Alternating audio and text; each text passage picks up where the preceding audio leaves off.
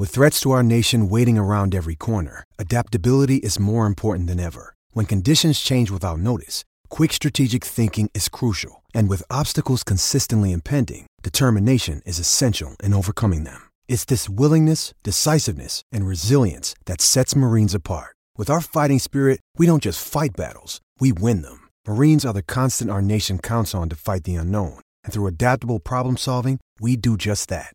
Learn more at marines.com. I'm Alex Rodriguez. And I'm Jason Kelly. From Bloomberg, this is The Deal. Each week, you'll hear us in conversation with business icons. This show will explore deal-making across sports, media, and entertainment. That is a harsh lesson in business. Sports is not as simple as bringing a bunch of big names together. I didn't want to do another stomp you out speech. It opened up so many more doors. The show is called The Deal. Listen to The Deal. Listen to The Deal on Spotify.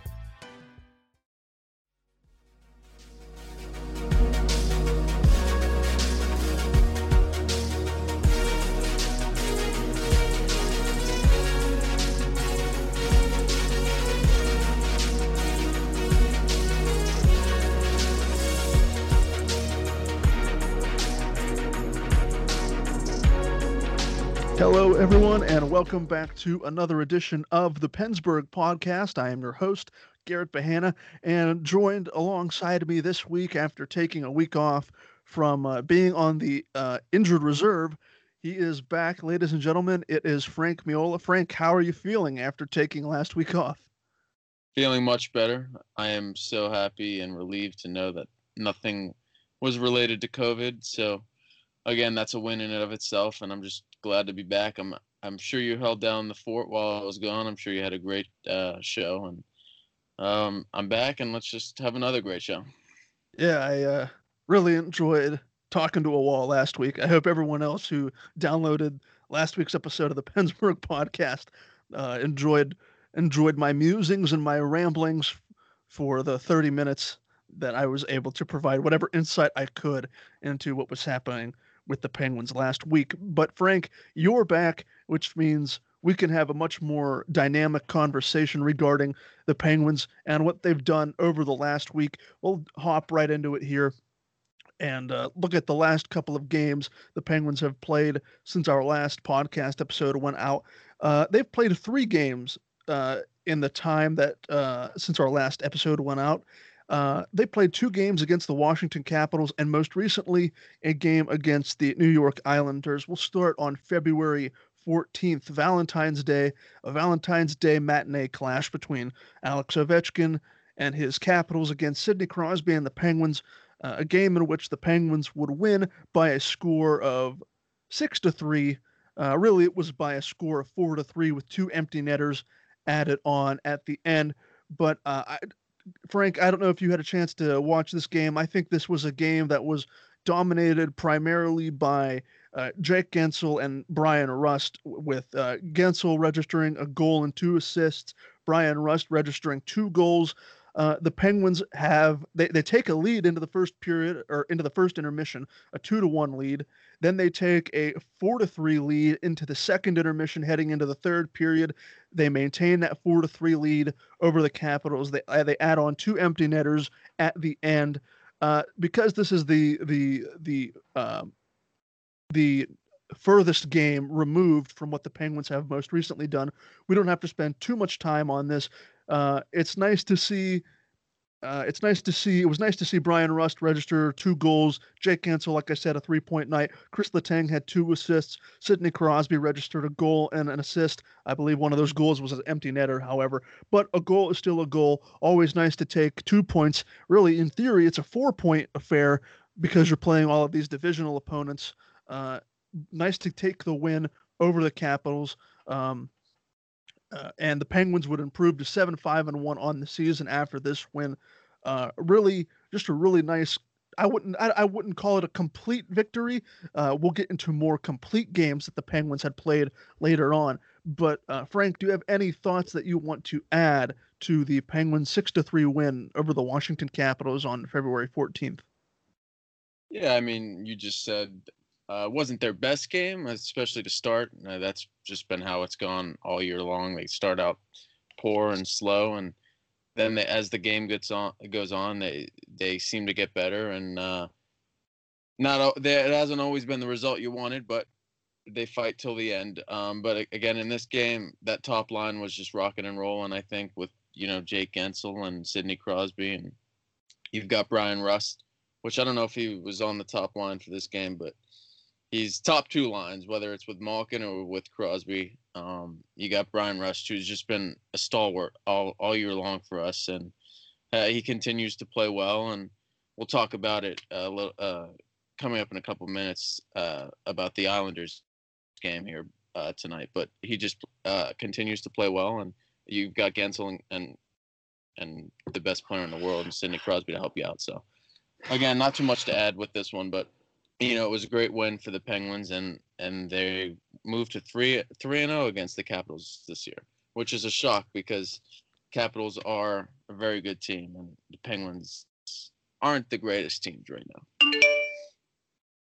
And the Capitals would show why they are a team not to be messed with, even given their record in the second game that they would play on Tuesday, February 16th, a game in which the Capitals would take pretty handily by a score of 3-1. This game was pretty much dominated by the Capitals for, I would say, 50 out of the 60 minutes that this game was played in regulation. I think the Penguins started off rather strong, and really towards the end of the first period, going into that first intermission, I thought there were some positives to take away. There wasn't neither team scored. It was 0-0 heading into that first intermission, so the game was pretty wide open. Like I said, the Penguins came out and played a really nice opening 10 minutes, and then really after that, everything just fell apart. The Capitals would take a 2-0 lead in that second period, and they would really never look back. They would add a third goal. They would go up 3-0 in the third period. Zach Aston Reese would score his second goal in as many games for the Penguins. He would get a little bit of a consolation prize there for the Penguins, but they would end up losing by a score of 3-1 to the Capitals. So they split this little 2-game mini-series, one of the many that they'll play throughout the season. Frank, there really wasn't a ton of highlights and positives to take away from this game.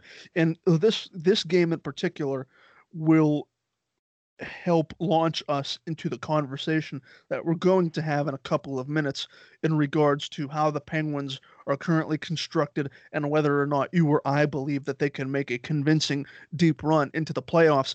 But before we get into that, Frank, do you have anything you want to add regarding the Capitals' 3-1 victory over the Penguins on Tuesday, February 16th? I just think the roles kind of got reversed here. Penguins normally start out slow. This game, they started out great. They were getting pucks to the net. Obviously, they just weren't going in, but they started out, like you said, the first 10 minutes. They played really good hockey, and then it just went south from there. Second period was not good. That's kind of when things unraveled. You had Gensel taking an early penalty, and the Penguins or the Capitals, who have the number one power play in the league, you can't do that against a team like that. And of course, they capitalized on that. So not too, like you said, not too much to add, but again, you can't make these mistakes against a very good Capitals team, who has a number one power play. You can't just take these dumb penalties. And again, they started out strong, and then as the game went on in this one, they just kind of fell apart. Yeah, it was really falling apart, and they would fall apart and split that series, like I said, against the Capitals. And really, I don't want to say the Penguins reached the rock bottom in this game, but I mean, it was really a lot more of the same, a lot of inconsistencies. I felt that the Penguins were rather dull and boring in this game. There obviously wasn't a lot of action on the Penguin side because they wouldn't even register a goal to break the shutout until the third period with Zach Aston Reese's goal. But they would eventually find a way to right the ship on February 18th against the New York Islanders, where they would play arguably, in my opinion, Frank, their most complete game of the season, winning by a score of 4-1. Sidney Crosby would get the scoring going, taking a deflection goal. The Penguins would go up 1-0. They played with a lead heading into the first intermission, which is a rarity this season. The Penguins also played with a multi-goal lead this season, which has also become a rarity. But Sidney Crosby gets on the scoreboard. Teddy Bluger gets rewarded for his play. He gets on the scoreboard. Jason Zucker, who we'll talk about momentarily, he registers a goal and an assist. Brian Rust also registers a goal and an assist for the Penguins here. Frank, this game, like I said, the Penguins probably one of their more stress-free, probably one of the more dominating performances that the Penguins have played throughout this rather up and down season. Do you have any thoughts you want to share on the Penguins' 4-1 win over the New York Islanders? I think Tristan Jarry was a big kind of X factor in this game for me. I know that wasn't really the question, but I think he stood out for me in this game. Whatever he had pregame, whatever meal he had, he needs to have every other game, because tonight he just played I wouldn't say lights out, but he played very, very well. And that might have been his best game of the year, and hopefully that just helps him going on the rest of the season. Brian Rust, again, can't say too many bad things about him. He played very well. Brandon Tanev, I think that fight early on in the first period kind of helped set the tone for the Penguins, kind of who Ryan Burke and Ron Hextall wants this team to be. They want them to be more physical. They want them to, I wouldn't say take more fights, but they want them to assert their dominance and kind of show them, set the tone. And I think that's what Brandon Tanev did early on there. And they never really looked back from that point on. You had Sidney Crosby getting his goal and just doing what he does. And again, Tristan Jarry just played very, very well. Yeah, Frank, you brought up Tristan Jarry, and I didn't totally forgot to mention his recent run of play. Dating back to the first game against the Capitals on February 14th, Jarry has 2 wins in his last 3 games. On February 14th, he finished the game with a .903 save percentage, stopping 28 out of 31 shots. On February 16th, he registered a .929 save percentage, making 42 saves, or 39 saves, on 42 shots faced. And in this most recent game against the Islanders, he finished with a .969 save percentage, only letting up a goal. I think he could have easily deserved that the shutout there.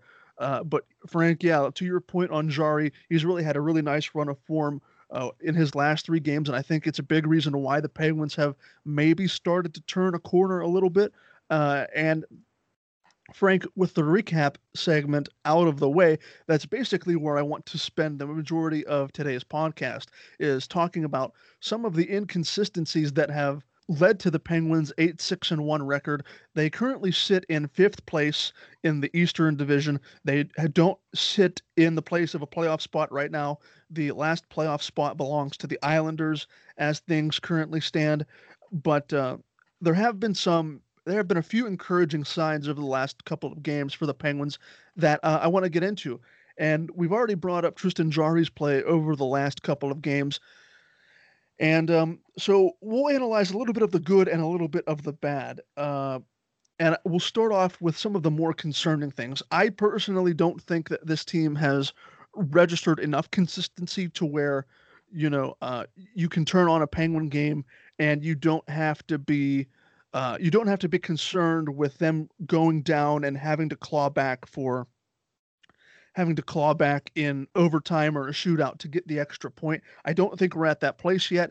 If they can build on all of their successes that they had against the Islanders, I think that will go a long way in marking this point in the season as a little bit of a turning point.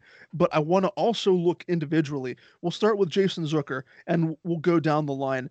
Jason Zucker, he got on the score sheet like we had mentioned in that game against the Islanders. In 15 games played this season, he has 4 goals, 3 assists for 7 points, and is a -1. For being the glue man alongside of Evgeny Malkin for the majority of the season. And Malkin is another player that we've touched upon in previous episodes of the podcast, and we'll touch upon him again here in a few moments. But 7 points in 15 games for Zucker He had a stretch, I don't know, probably 5 or 6 games ago where he scored a couple of goals. And ever since then, he's been very inconsistent, very quiet, not registering a lot on the score sheet.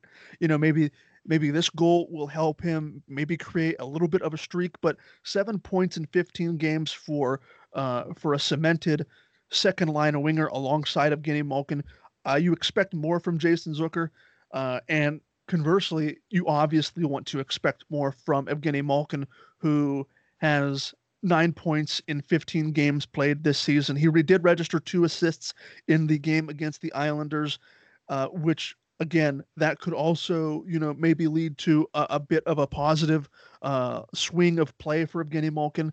His 2021 campaign hasn't lived up to his expectations, I'm sure, and it hasn't lived up to many of the fans' expectations.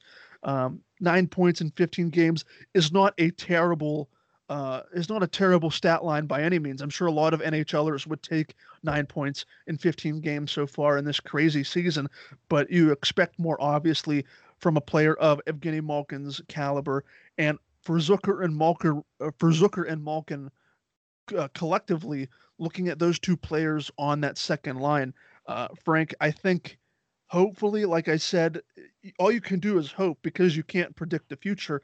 But if this run of play recently is looked back maybe 3 or 4 weeks from now as a turning point, maybe Zucker and Malkin look at this stretch of play as maybe the thing that finally kicked them into that higher gear that we've been expecting for them for some time. Yeah, I think you basically touched on a lot of things there. Zucker, correct me if I'm wrong, but I believe when they acquired Zucker last year, he played on Crosby's line for most of the end of last year. We had the pandemic kind of paused the season, so things changed. But if I'm not mistaken, I believe he had been with Crosby's line and he played well, and I would have liked to see him start his season on Crosby's line this year because of how well they played together last year. But you kind of couldn't put everybody with Crosby. You had Gensel, who came back from shoulder surgery. You have Brian Rust, who's playing well. So Zucker kind of fell in that second spot with Evgeny Malkin. But at the same time, we also did not expect Malkin to have the season he's having. As far as you said, 9 points in 15 games. A lot of NHLers, like you said, would love to have that. Evgeny Malkin's not a lot of NHLers. He's one of the elite players in the NHL. He knows he needs to be better. Penguins fans knows he needs to be better. The question is, can he figure out a way to turn this around? He's too inconsistent. He's got a game where he'll score a goal, and then there's a game where you can't find him. So he needs to be more consistent. He needs to get his teammates more involved. I think you saw tonight, Jason Zucker, like we just mentioned, got the goal. But I would have liked to see Zucker play with Crosby for a little bit to start the year, kind of see how things went there, kind of see if they picked up where they left off last year. And I think we'll touch on it here soon about switching up lines. And I believe tonight they did switch up the lines for the game against the Islanders. And you see how that worked out. They played their best game of the year. So I think I want to say Malkin will figure it out. We have yet to see it, but as the season goes on, hopefully he can play better and the team will figure it out. Yeah, I don't want to come on here every week and say, hopefully these last couple of games or those last couple of games, I don't want to come on here every week and continue to hope that Evgeny Malkin will turn it around and, eventually come into his dominant self that we've been so accustomed to seeing of him for the last several years, obviously. But for the time being, there are 41 games left for the Penguins, and I think at the 41 game mark of a typical regular season, that's the halfway point of the season. You begin to take stock of what you have. You begin to really get a sense of the team that you have and whether or not you're good enough. You feel that you're good enough to make that extra push, that extra playoff push. I still don't think that we're at that spot where we can make concrete determinations of what kind of team the Penguins are at this point. But the Penguins, with 41 games to go, and with how many games the Penguins have to play in such a short span of time to conclude the regular season, again, I don't want to keep saying that. I hope that Evgeny Malkin picks it up. I hope that Jason Zucker can find more consistency. And I don't want to keep coming on here and keep saying that, but it's something that we just have to keep saying because we haven't seen enough consistency from those two players in particular. And on the flip side, looking at Sidney Crosby, Crosby has 6 goals and 13 points in 15 games this season. I think for a player of Crosby's standard, you'd like to see him well over a point per game this year. Look, I know he's 33, and maybe age is a factor, maybe the crazy offseason is a factor, whatever the case may be. But Crosby hasn't been his dominant self either. He registered an assist. Looking at his last 5 games, he registered 1 assist February 6th against the Islanders, an assist against the Islanders on February 11th. He had a 2-point game, a goal and an assist Valentine's Day against the Capitals. Like I mentioned earlier, he was held off the score sheet. Well, just about everybody was held off the score sheet in that 3-1 loss the Penguins suffered at the hands of the Capitals on the 16th, and he got the scoring open tonight with a nice deflection goal from a Kasperi Kapanen shot. So you'd like to think maybe a multi-point game here and a multi-point game there could start to come Sidney Crosby's way, because quite frankly, they're going to need much more production from Sidney Crosby if this team has any hope of making it into the playoffs as it's currently constructed. And that's, again, when I started this segment, that's the one thing I wanted to talk about. And Frank, you kind of mentioned it there when talking about that game played against the Islanders. Mike Sullivan switched Kasperi Kapanen from the second line to the first line. Brian Rust went down to the second line right wing spot with Evgeny Malkin, and both Crosby, Kapanen, Malkin, and Rust were really, all 4 of those players were rewarded with getting on the score sheet, and all 4 of those players I thought had pretty decent to strong games, all things considered, which led to obviously what I called the Penguins' most complete game of the season so far. So, like you said, Frank, should we consider moving Jason Zucker up to the first line to play with Crosby, move Jake Guentzel down to the second line to play with Malkin? I want to see more experimentation from Mike Sullivan, and maybe the 4-1 win against the Islanders will cause him to step back and reevaluate things from a much broader scope. He found success with Kapanen on Crosby's wing and Rust on Malkin's wing in that game, but I still wouldn't be afraid if I'm Mike Sullivan to experiment more with these players. Why can't Sidney Crosby and Evgeny Malkin play more together? Why can't Malkin play on Sid's left wing and experiment more there when you have 2 of the most dynamic players the game's ever seen on one line? How do you defend that as the opposition? Jake Guentzel on Evgeny Malkin's line is not something that has never been done before. I think Jake Guentzel would have success and has had some previous success with Evgeny Malkin dating back to last year. Like you said, move Jason Zucker up to play with Crosby. I want this experimentation because in the grand scheme of things, the Penguins, in my view, are still pretty radically inconsistent, all things considered. They'll have a great game like this against the Islanders, or they'll win 6-3 against the Capitals, but you need to see that on a more consistent basis, especially in this season when all of these games matter so much, and it's in theory a 4-point game against all of these divisional opponents. Why not experiment more and get freaky? I'd rather them do that now at this point in the season than do it in late April, early May, when the Penguins could be fighting for their playoff lives, and they're clawing it out with the Capitals and the Islanders and whomever else it may be fighting for that last playoff spot in the East Division.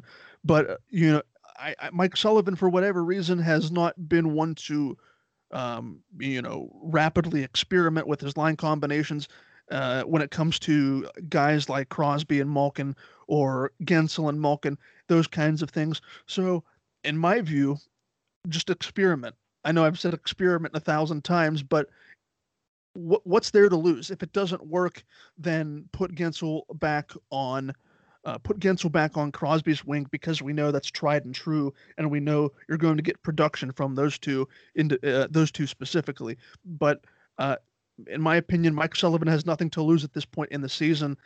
And that's only when talking about the top six, Frank. I know I'm taking up all your mic time, Frank, so I'm going to finish this up. With some time here. I know.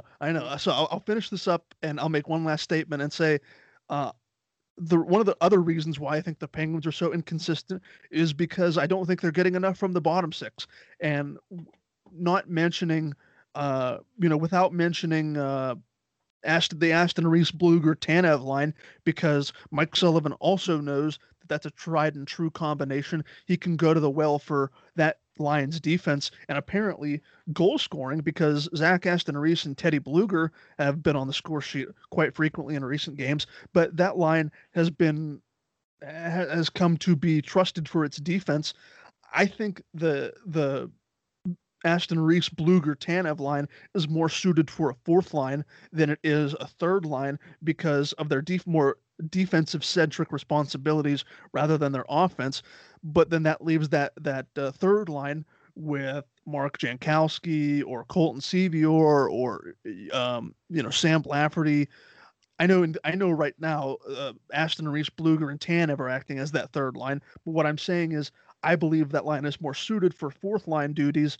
But what do you do? How do you change that third line? I think the only way to change the third line is to either. I think the new general manager in Ron Hextall and Brian Burke, if Brian Burke is responsible for any player personnel decisions, I think I'd be calling around the league, kicking some tires on a couple of players, because that bottom six is filled with a bunch of, and I've said it before on Pennsburg, and I'll say it again here on the podcast, they're filled with a bunch of meh players, a bunch of average to below average players that aren't doing anything. They're not moving the needle. So, Frank, I know I've talked for probably what feels like an hour at this point, so I'll let you get your word in here and what you think the Penguins should do in regards to whether it be line experimentation or trading for some players, or calling some players up from the minor leagues or whatever, just to find some juice and in return find consistency for this team. There's a lot to unpack there, Garrett. You spoke for quite a while. There's a lot of experimenting going on there. That was good. But just touching back with experimenting with lines, I'm going to say that word again, but I guess I'll go tinkering with the lines. We saw, again, like I said earlier, we saw it tonight. Sullivan changed up the top two lines there, put Kapanen, moved him up to the first line, put Russ down on Malkin's line, and we really saw it. It paid dividends. Kapanen got the assist early on Crosby's goal.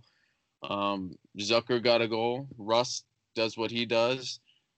So again, like you said, I just want to see more of the tinkering with lines. Maybe like I said earlier, bring Zucker back up to the first line. Because here's the difference between Crosby and the season Crosby's having and the season Malkin's having. Neither of them, by their own accord, would say they're having a great season. But the difference is Crosby gets his teammates involved. Malkin's more of a puck-dominant player. He likes to have the puck. He likes to shoot the puck. That was the ultimate demise of Phil Kessel being on the Penguins, amongst other things. Malkin and him just did not get along, and that was one of the things. Malkin is a puck-dominant player, and everybody in Pittsburgh knows it. And if you don't, then you just don't watch Penguins hockey. So that's the difference between the season Crosby's having and the season Malkin's having. The line of Crosby and the line of Malkin. The top line has just played wonderful this year. Whether it has been Gensel, whether it has been Rust, Crosby, he'll get his point. Like you said, it would be great to have him score more than a point per game, but he is getting his points where he can. And then you see Malkin's second line, and they've been very inconsistent this year. So again, just tinkering with the lines, maybe seeing who you can put with Malkin. Maybe they can build some chemistry. Wherever you put Russ, it seems like he'll just score and he'll just do his thing. So maybe having Russ on that second line with Malkin kind of will help Gino out a little bit, and he can maybe find that scoring touch and get going a little bit. As far as the bottom six, as you mentioned, the Zach Aston-Reese, Teddy Bluger, and Brandon Tanev line, that has been one of our best lines of the year. You mentioned they're more of a fourth line because of they're more defensive minded. I think, as you mentioned, how are they going to get a true third line? Are you going to rebuild it all in trades? Let's just remind everybody, the players that they have down there on the current fourth line are not players that the current regime of Brian Burke and Ron Hextall. These are Jim Rutherford's players. So does Brian Burke and Ron Hextall, do they go out and, like you said, kick the tires on some players and just bring in 3 new players to play on that fourth line, if you will? We will have yet to see. You mentioned, is Brian Burke more on the personal or the player side of the personnel department, or is going to leave that up to Ron Hextall? I don't really know where Brian Burke kind of fits into this, and I wasn't a part of the show last week to talk about it, but the hiring to me, and maybe you touched on it last week, of Brian Burke was kind of a head scratcher. Nobody really saw it coming.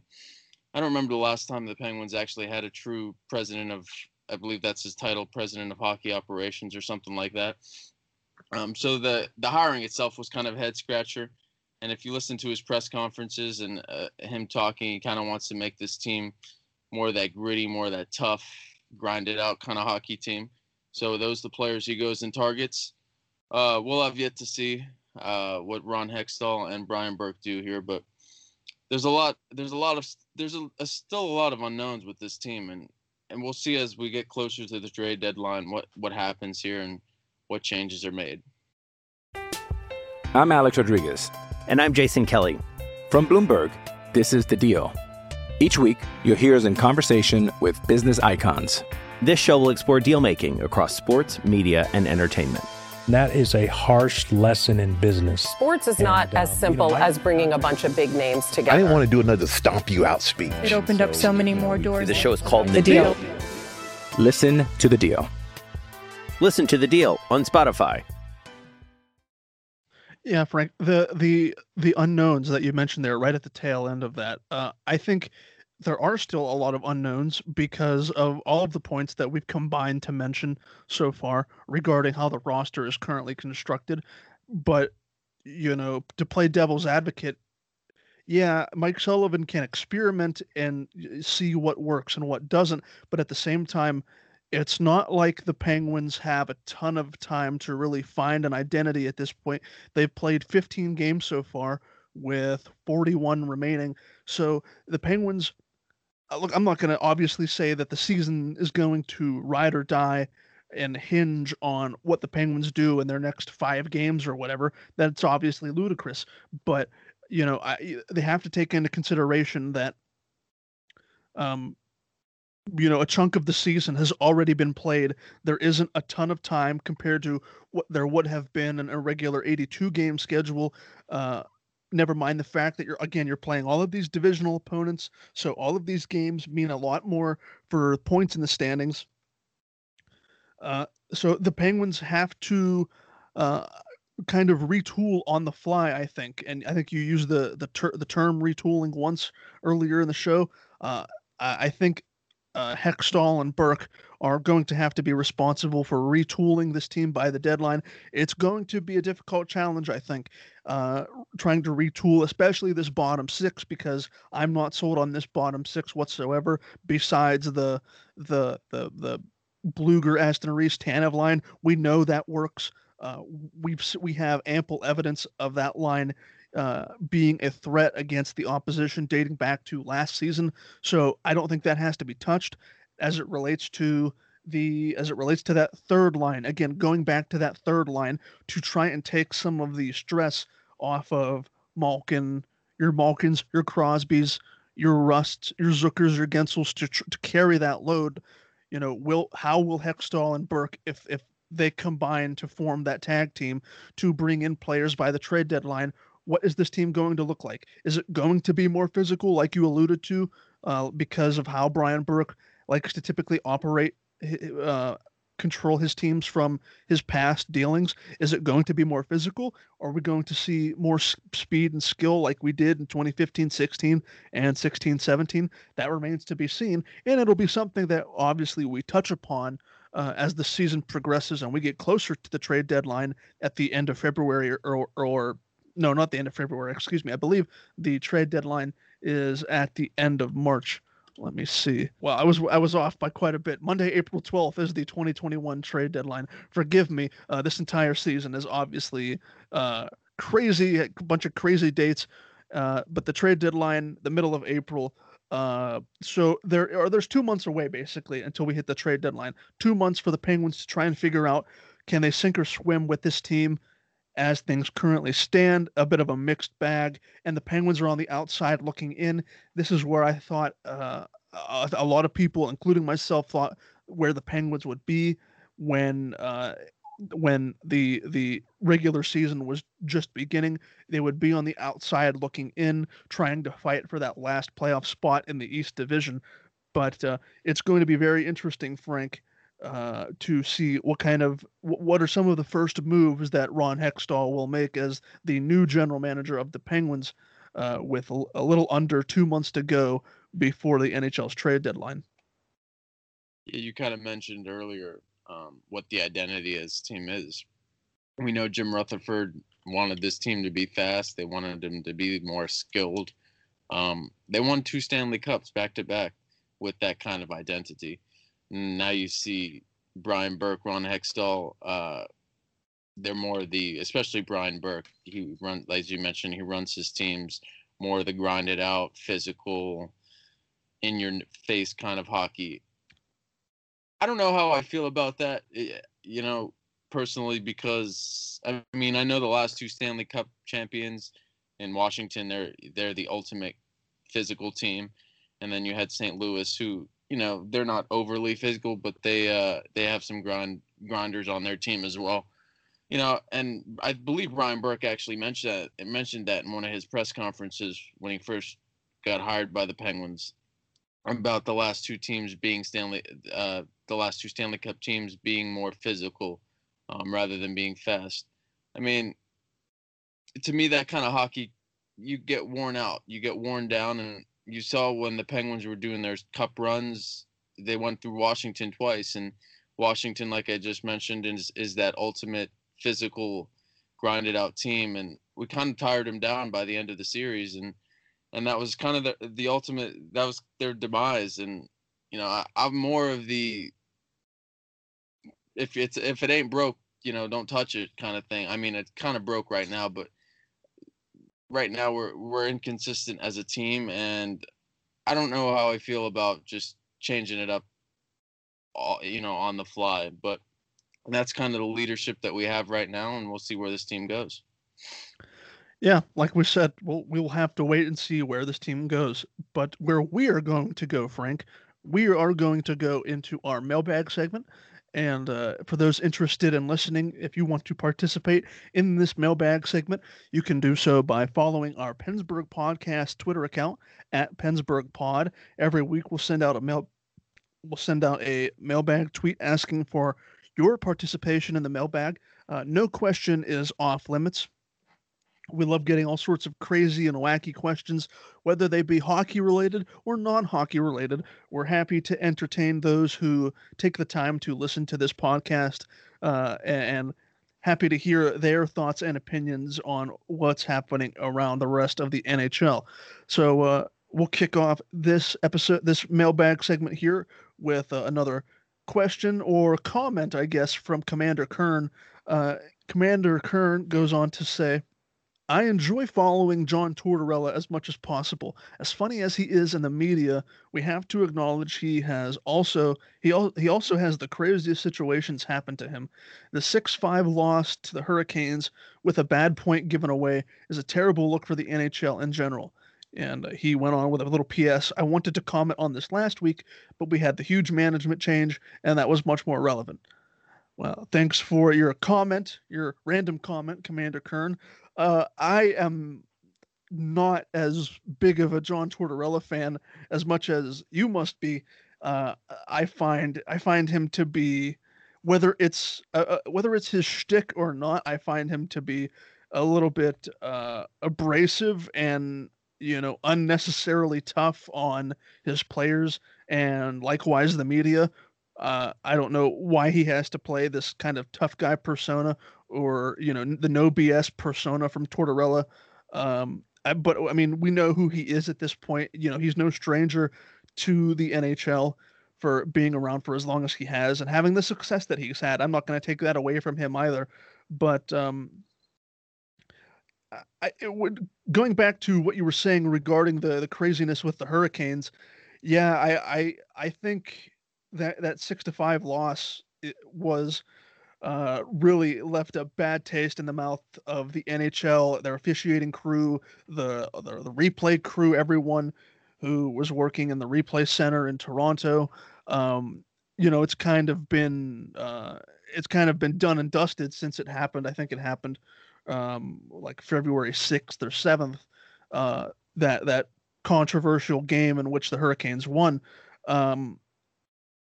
But yeah, I was with Tortorella and I was with the rest of the Blue Jackets there with that third period opening up at even strength, and that penalty being negated. So yeah, it was a bad look for the NHL at that point.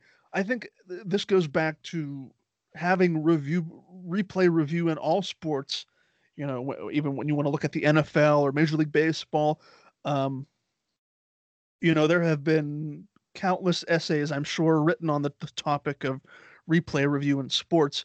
And with humans operating the replay review center, humans communicating to other humans, mistakes are bound to happen. I don't think anybody is out here saying that this should be a 100% perfect 100%, 1,000 batting average kind of situation. I mean, in theory, it should be, you want to obviously get all of the calls correct.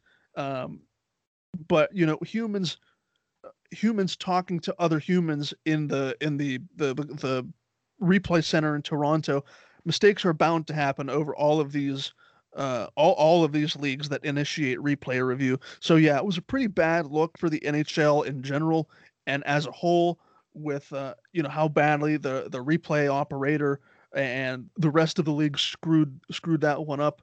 But they always say in sports, they use the next man up analogy. Well, it's the next game up for the Blue Jackets, and that's basically been the case since this happened earlier in the month. I'm sure Tortorella privately, I'm sure he's probably still somewhat peeved that it happened. If this comes back to cost the Hurricanes a playoff spot by 2 points or 1 point or 2 points or whatever, then I'm sure we might look back on it more with heightened awareness. But it is what it is when you're dealing with some of the human-made inaccuracies that come with replay review. Yeah, I'm gonna keep my answer pretty short. As far as Tortorella is concerned, yeah, he's kind of obnoxious. He's kind of, as you mentioned, unnecessarily tough on not only his players but the media. So not too much to add. I'm not a big Tortorella fan myself, so not too much to add there. As far as it being a bad look for the NHL, I didn't really see the play. Was it a clear-cut offsides call? With how everyone's reacting, it must have been, and they just must have missed it on replay. Again, I didn't see the play. I didn't see it happen. But as you mentioned, it's human to human communication. Mistakes are bound to happen. We've seen it in all sports. We've seen it in all sports that have replay. Mistakes will happen. They don't get every call correct. But the calls that they do get correct are why we have replay. So there's more good with replay than there is not. But again, as you mentioned, human to human communication and mistakes are bound to happen. So again, I didn't see the play. I don't know if it was a clear-cut offside call or it should have been a clear-cut offside call. But just judging by everyone's reaction, it should have been. And again, is it anybody's fault? I'm assuming, yeah, Toronto and the people in Toronto and the NHL, I believe they did come out and own up to the mistake that it should have been called offside. But again, not everybody's perfect. Mistakes will happen, and we saw that here. All right. Our next question comes from Cole Delvecchio, who asks, you can remove one rule from hockey and add one rule to hockey, no matter how crazy. What would you subtract or add? Cole, I want to say that I took some time myself personally to really think about this and how I would change the rule book. And I came up with a couple of things that I want to talk about here with this question.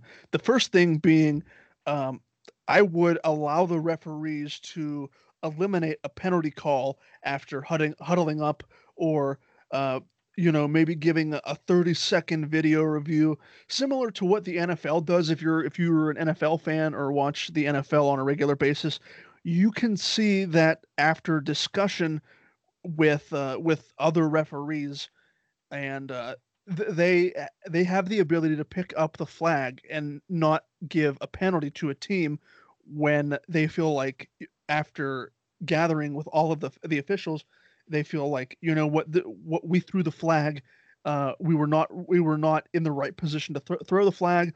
We'll pick it up and we will resume play, whether that be just resuming play in the neutral zone, just as a bit of a balanced thing to do, instead of giving one team an advantage in a particular end of the ice in the face-off circle. Allow the refs to huddle up, and instead of going forward with a penalty, because if you look at replay, and again, this goes back to replay, if you look at replay, I mean, a lot of fans will talk about this on a nightly basis, probably several times a game, and they'll say, oh, that wasn't a penalty. Oh, what a terrible call that was. That shouldn't have been called. Give the referees the ability to huddle up. Like I said, maybe do a 30-second video review, and give them the ability to say on the microphone, no penalty will be awarded. The face-off will be in the neutral zone, and then drop the puck there. Secondly, if a team is on a power play at the end of a period, I want them to begin the following period, or if it's at the end of the third period, begin the overtime period in that team with the power play in their offensive zone. I think dropping the puck at center ice when a team is on a power play, you could say, oh, that's not really that big of a deal. I think I've always been in favor of trying new ways to try and increase scoring to generate fan interest. I think this could be a way to generate scoring, having more face-offs in the offensive zone for both teams when you have the man advantage. If you win the face-off, take the puck back to the D-man, and the D-man just rips a one-timer, or they do a D-to-D pass and the other D rips a one-timer. Or if you win the face-off, you're able to get your power play set up in your proper alignment, and then you're able to take more shots while you're set up after the face-off win in the offensive zone. That would be another thing that I would like to see initiated too. And for a change, for something that I would subtract from the rule book, I would let the goalies play the puck wherever they want. And I wrote here in my notes, / eliminate the trapezoid, and that would in turn eliminate the delay of game penalty that comes with goaltenders handling the puck in the corners.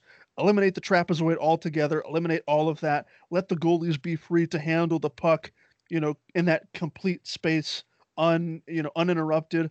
I think that would be a little bit more chaotic, because goalies are only allowed to handle that puck in that specific trapezoid. They're not allowed to touch it in those other two parts that on the sides that would create the trapezoid. So eliminate the trapezoid altogether. Allow goalies free reign behind their net to handle the puck. That would be what I would change. Frank, do you have anything you wanted to add as it relates to Cole's question about changing the rule book?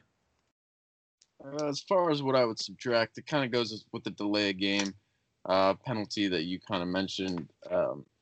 Not so much the goaltender aspect of it, but shooting the puck over the glass. I think that's kind of a dumb penalty that happens, and it's never done intentionally. And if you think about it, if the puck goes over the glass, but it touches any part of the glass, it's not a delay of game call. But if it goes over the glass, on the fly without touching anything, it's a delay of game. And I just never understood that. So it's got to touch the glass for it to not be delay game. I mean, again, the players are not intentionally trying to just shoot it out willy-nilly, but I mean, just a minor adjustment is of if it touches the glass or if it doesn't touch the glass. Same thing if it goes out of play into one of the team's benches. It's not a penalty or anything. I just think that rule kind of needs to go. I think it's kind of stupid.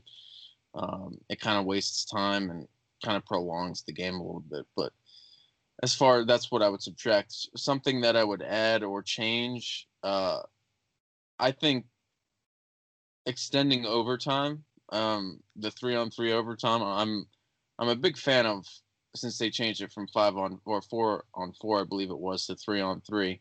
I think you get to see the best players in the world kind of just go out there, with more space on the ice and kind of just fly around there. And you got guys like Connor McDavid, Sidney Crosby, kind of just flying around the ice, doing what they do. And I think 5 minutes is kind of short. It doesn't always go the full 5 minutes. Sometimes it ends quickly with how much space is on the ice. But if they do need the full 5 minutes, I'd like to see it just extended a couple more minutes, 7-8 minutes. It doesn't have to be like 10 minutes or nothing ridiculous, but I think 5 minutes is kind of short, and I would just like to see, more of that in overtime, more of the 3-on-3, kind of see best players from one team going against the best players from another. So that's kind of what I would add or change. And then as far as, again, what I would subtract, it's that stupid delay of game over the puck or shooting the puck over the glass thing.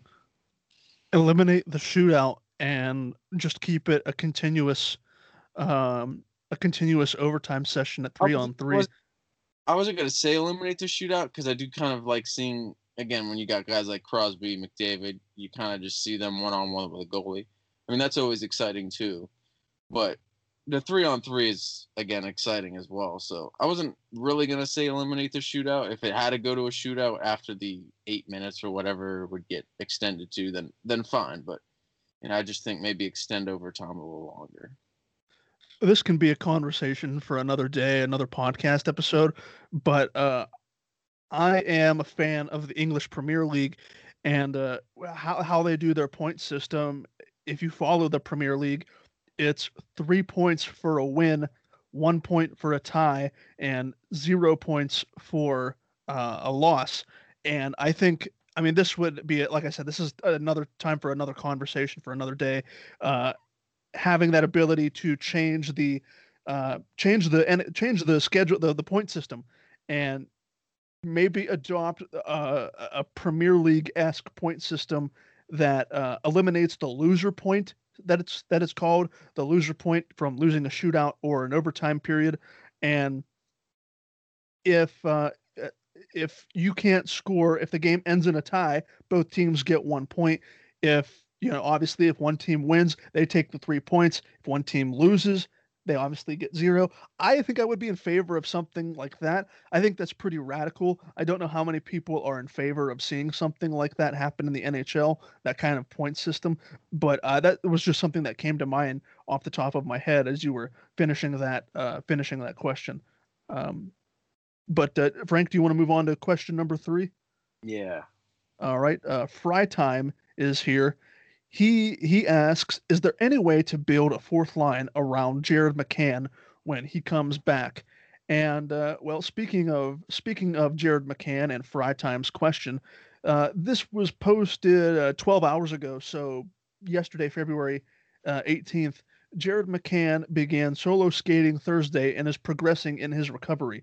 It was the first time that McCann got onto the ice since suffering his lower body issue against the Islanders on February 6th. The Penguins' third line is rolling with the return of Zach Aston Reese. McCann could find himself relegated to the fourth line when he is cleared to return. That was taken from CBS Sports. So this kind of goes hand in hand with your question, Fry Time. At this point, and it goes back to what we were saying earlier, what do you have to lose? You know, I have already stated that I think the Blueger, Tanev, Aston Reese line should be the default, the actual fourth line, which would only leave McCann either in that third line center role or on the wing. Now, depending on what Mike Sullivan wants to do, is he going to keep deploying Blueger, Aston Reese, and Tanev as the go-to third line? It's a possibility, which means McCann, when he does get cleared to come back, he could be anchoring that fourth line. What do you have to lose?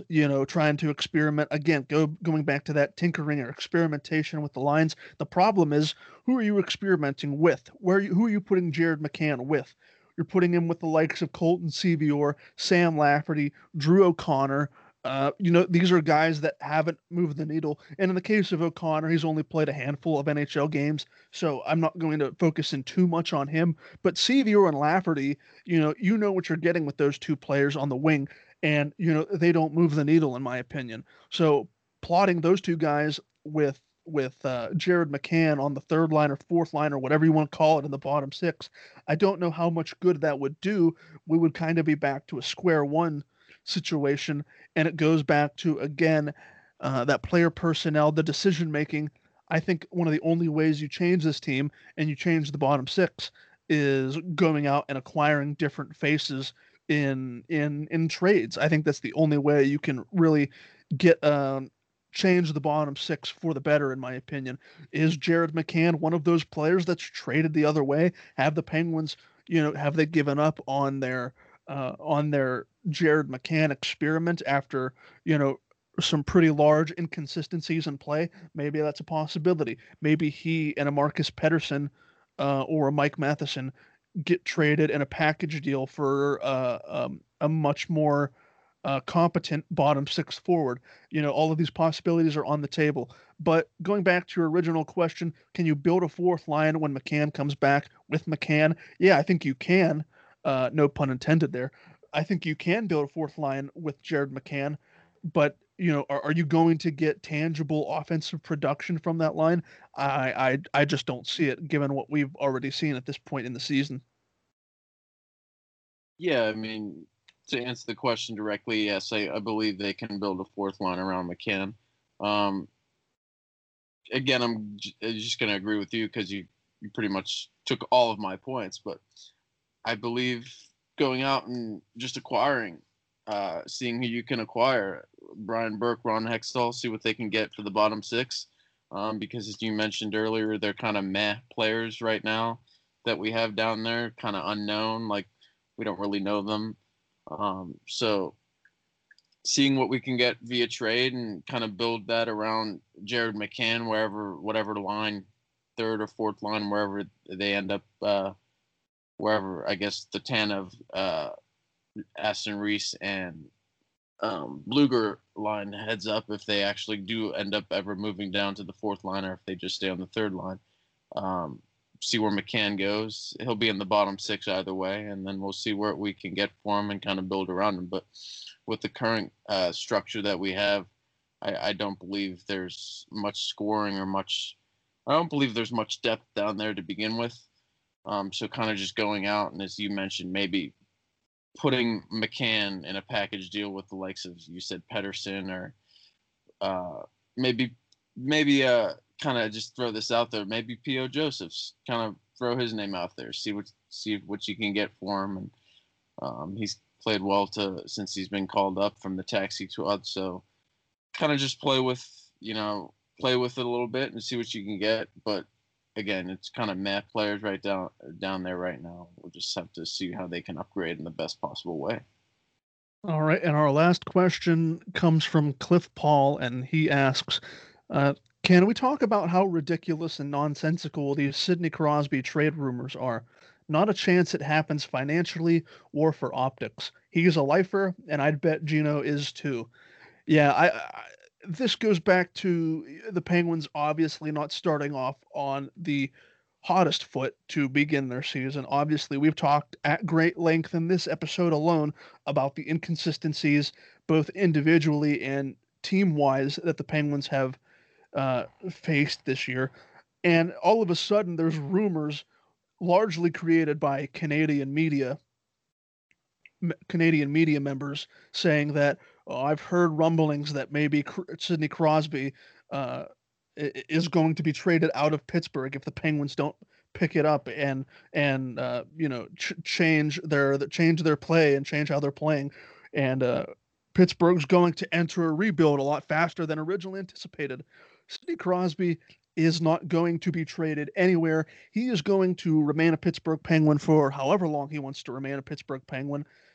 He's not going to be traded to Colorado to play with his best friend, Nathan MacKinnon. He's not going to be traded to the Boston Bruins. He's not going to be traded into the division, into the regular division. He's not going to be traded to the Carolina Hurricanes. He's not going to be traded anywhere. And my money is on Evgeny Malkin finishing his career in Pittsburgh as well. I don't think he is going to be traded.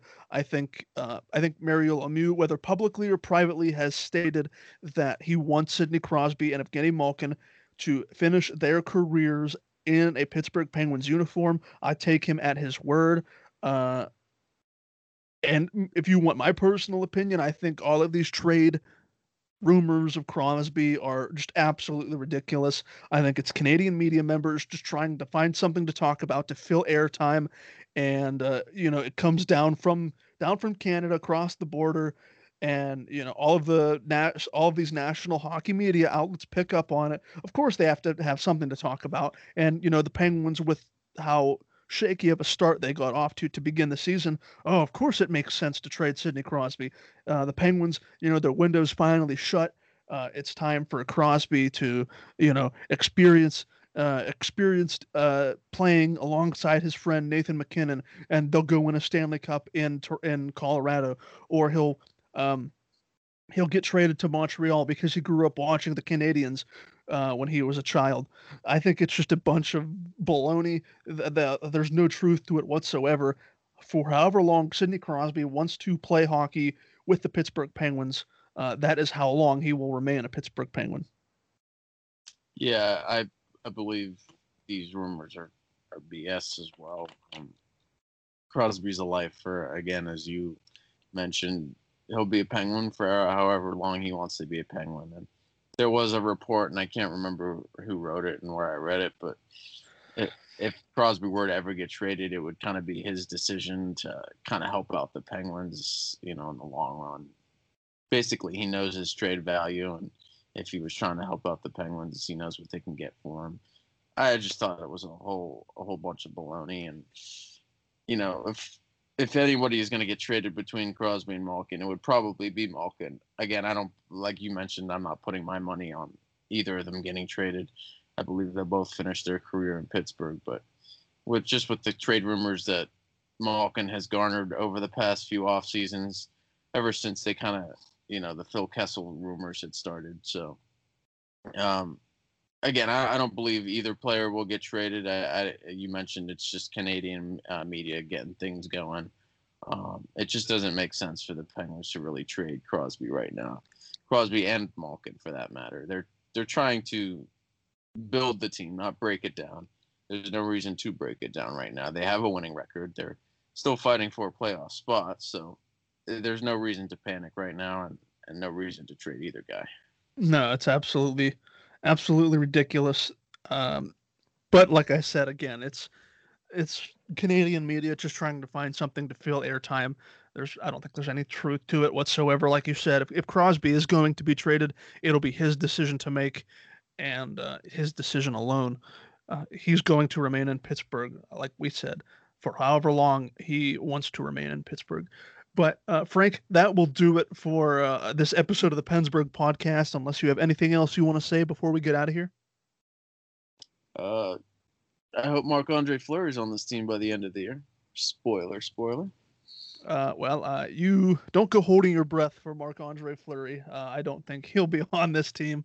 He might retire as a Penguin, but he's not gonna. I don't think he's gonna be on this team. They shouldn't trade Crosby or Malkin. And I don't think they're gonna trade for Fleury either. But we're out of time. We're out of time. But no, for Frank Miola, I have been Garrett Bahana. Thank you so much for listening to this edition of the Pennsburg podcast, and we will see you next week.